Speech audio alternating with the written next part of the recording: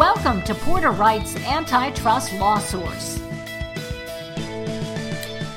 Good afternoon. This is Jay Levine, you're the moderator of Antitrust Law Source and the podcasts that go along with it. I'm very pleased to tell you today that we have actually a few people in the room. Let them identify themselves as well, but this will demonstrate the kind of interdisciplinary approach we bring to privacy matters. And what we really wanted to do is to kind of tell you about what has been going on in privacy and data security in the past few months and give our perspective on what you might likely see in the next few months. Coming up is Christina Hultsch, which I think many of you have heard from already, and I'll let her tell you exactly what she does, but certainly she handles a lot of breach responses and the like, and I think she's going to talk a little bit about the much ballyhooed. I won't say anything more than that. The EU Privacy Shield, and possibly also some of the some of her recent experiences in responding to breaches, and Wendy's is probably a good example of it's a Pandora's box. But Christina, tell us, sort of what you do and, launch into your stuff. Absolutely. Happy to do so, Jay. As Jay said, my name is Christina Hultsch. I'm in the corporate department at Porter Wright. I deal with privacy, data breach issues, both from a HIPAA perspective in the healthcare setting and also in an international setting, particularly when it comes to Europe. So with that backdrop, let me dive into some of the recent developments that you probably all have heard about already in some way or another that relate to EU-US data transfers.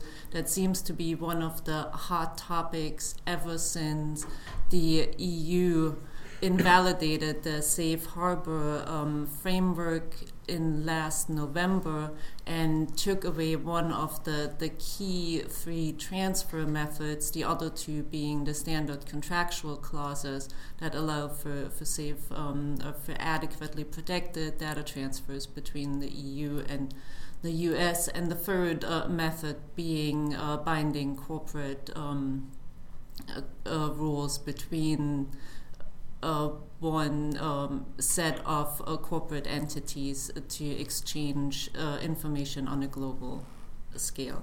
So what comes after Safe Harbor? Hopefully the Privacy Shield will come. This is the new proposed framework.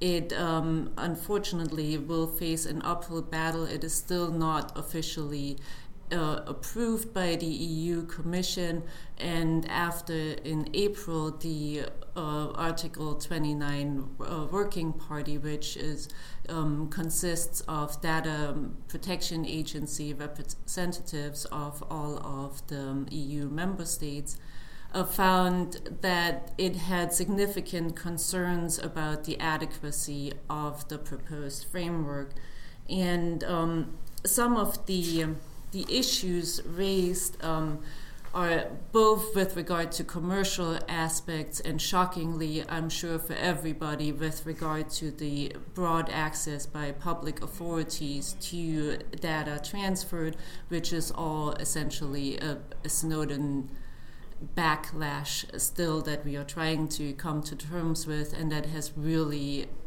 hampered the data flow for corporations in particular. So the Working Party commented on an overall lack of clarity in the Privacy Shield. So there will be some going back to the drawing board for sure, even though the opinion is not binding, but it's certainly something that the Commission will take very seriously, given that the European Court of Justice came through on the safe harbor invalidation. So people are essentially expecting that without changes, the Privacy Shield will suffer the same fate. Some other concerns raised pertain to purpose limitation and data retention principles. They were either found unclear or lacking altogether.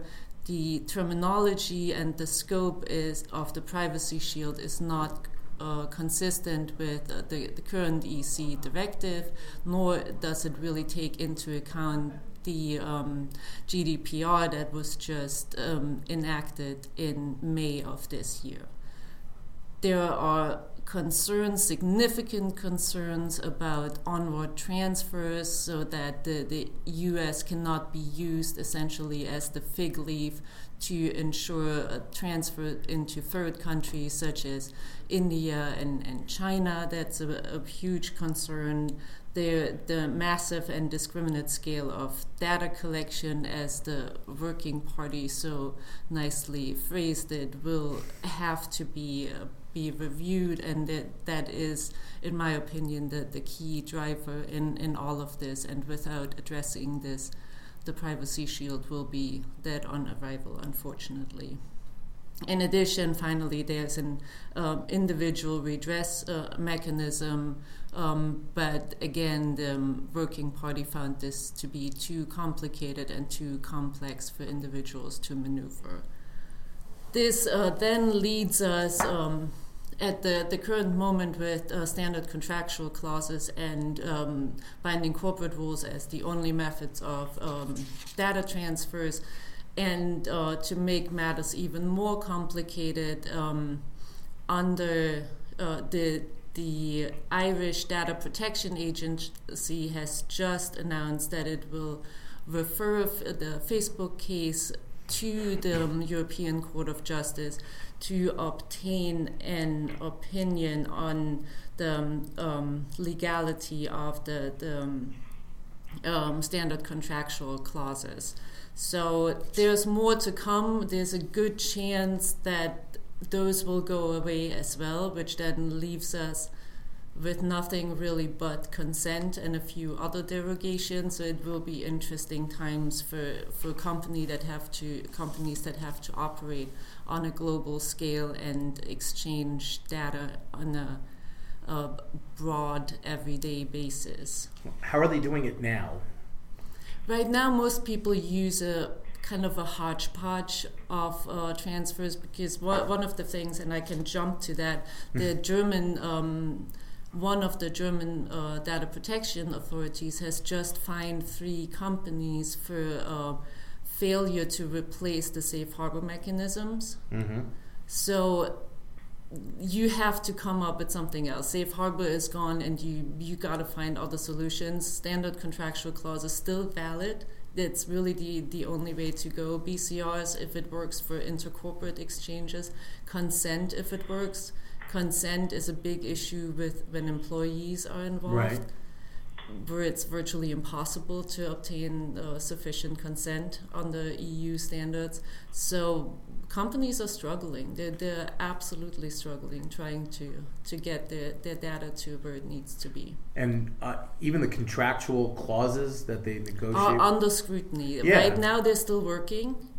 Right now, you can still use them, but I would not hold my breath that this will be the case for much longer. Right, they may not stand up to the scrutiny. I can't see how they will, to be completely honest, because the same issues that invalidated safe harbor apply to the standard contractual clauses as well.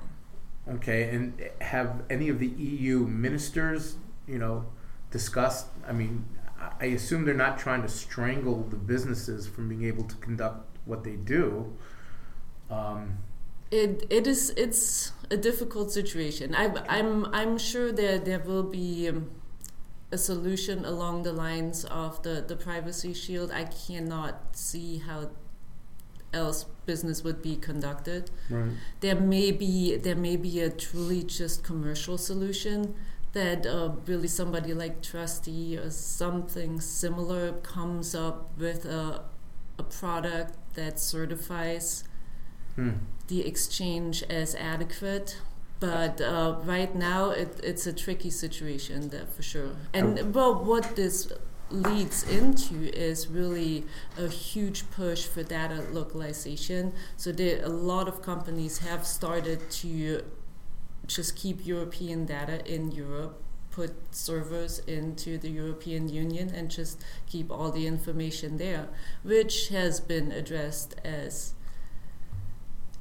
less maybe efficient than... not so much that. I think there have been concerns raised that this may be a protective measure to keep direct business flows a certain way and give the companies located in the European countries some competitive advantages. The Europeans see it as leveling the playing fields for everybody, but that is certainly not something I'm going to get into. Right. That all here. depends on whose ox is being gored at the moment. But, okay. Do you want me to quickly address the General Data Protection Regulation? Please. That is the key new regulation piece that will replace the EU directive.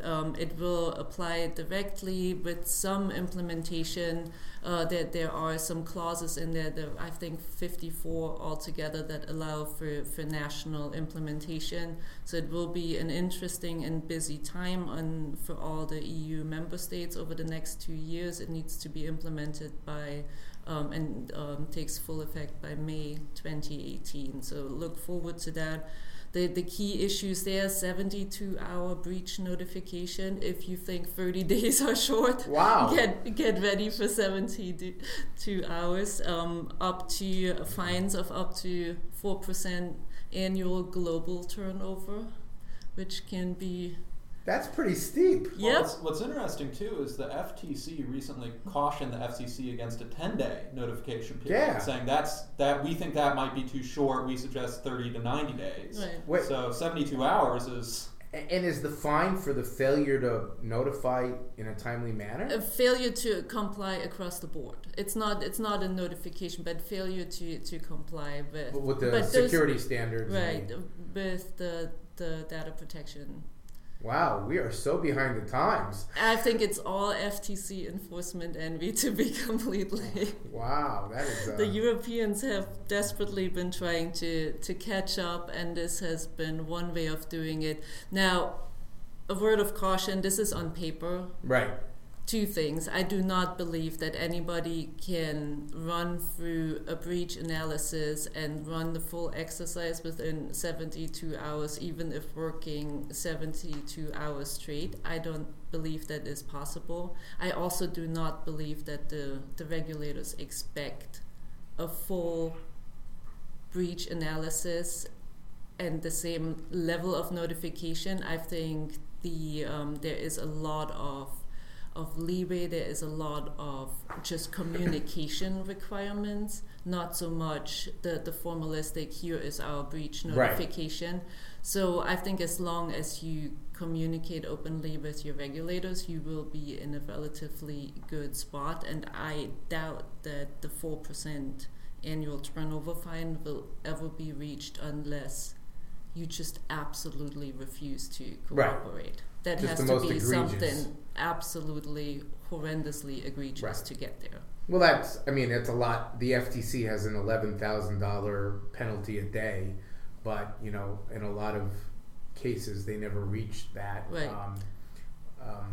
But of course it doesn't. And one of the examples of how this is likely going to go is that enforcement that I just mentioned, where the fines were in the range of 8,000 to 11,000 euro for large, like Unilever, large companies, Adobe, and with an maximum potential of going up to 300,000. So this puts it into perspective somewhat. But it's there, and it's available for use. So. Caution, yeah. And just to remind people, Christina is not just a German national, but she is a German barred lawyer.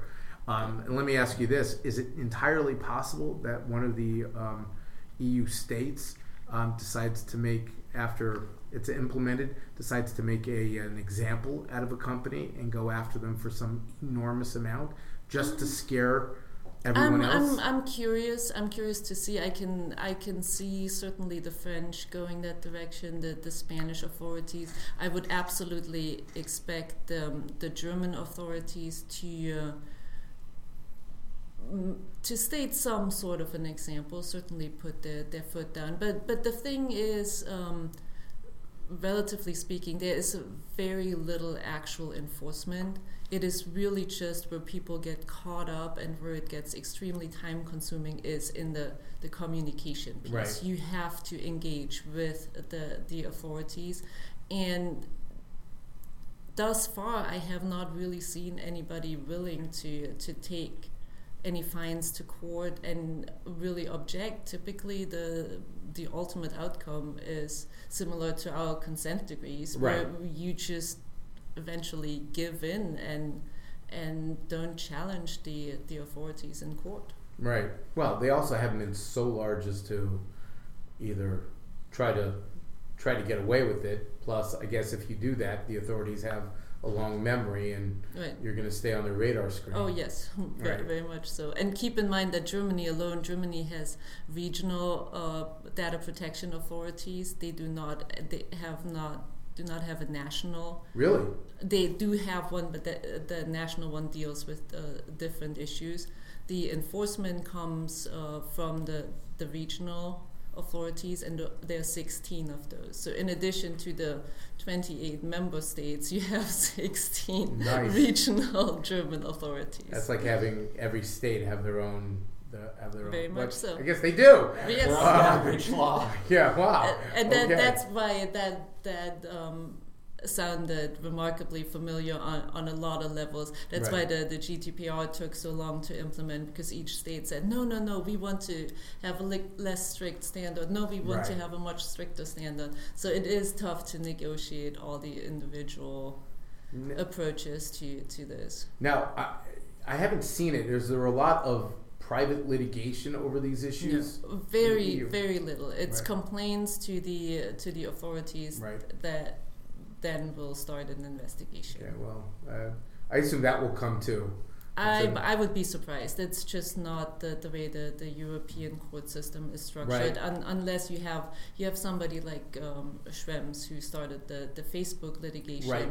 But that was the exception, and it's also not one that enters the damages discussion. It's really it's a much broader scope, right, in terms of changing policy and changing actual laws. Right. Well, at least in the UK, where they've now made it more easy to have class action litigation and the like, there's always that incentive. Mm-hmm. Of course, we'll see how they deal with the issues that we've had to deal with over here, but interesting.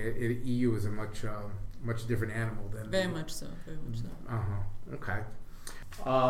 So if I'm getting the right sense from everyone, there's not going to be a U.S. federal notification statute.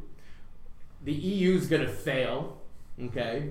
Every state's going to come up with their own definition of what's personally identifiable information and what's covered. Do I get that right? Well, that's the cheerful. Yeah, you've gotten that right. Yeah? Is that nods all the way around? Okay. So I hope you've enjoyed this cheerful discussion of what is going on in the privacy and data security world. It is ever changing, and it is you sort of obviously need to stay on top of things. But who's going to enact the legislation? Who's going to have the enforcement? And it also looks like every U.S. agency wants some hand in enforcing the people they govern. So that will also be very interesting as to whether they ultimately come up with different definitions of what is reasonable data security procedures. I gather they could rationalize that because it depends on the industry they govern. You know, what may work for healthcare may be something different than works for banking, and something that works different for retail. But I guess we're going to see. But I hope you've enjoyed. This is Jay Levine, the moderator of Antitrust Law Source. You can reach me at jaylevine@porterwright.com or at JAYLLEVINE at Twitter, or obviously on LinkedIn. And Christina, how do we get a hold of you? You can email me at chultsch@porterwright.com. I'm also on Twitter at chultsch_ESQ, and that should be it. Thank you guys for participating. Thank you all for listening, and have a great day. Take care. Porter Wright Morrison Arthur LLP offers this content for informational purposes only as a service for our clients and friends. This content is not intended as legal advice for any purpose, and you should not consider it as such. All rights reserved.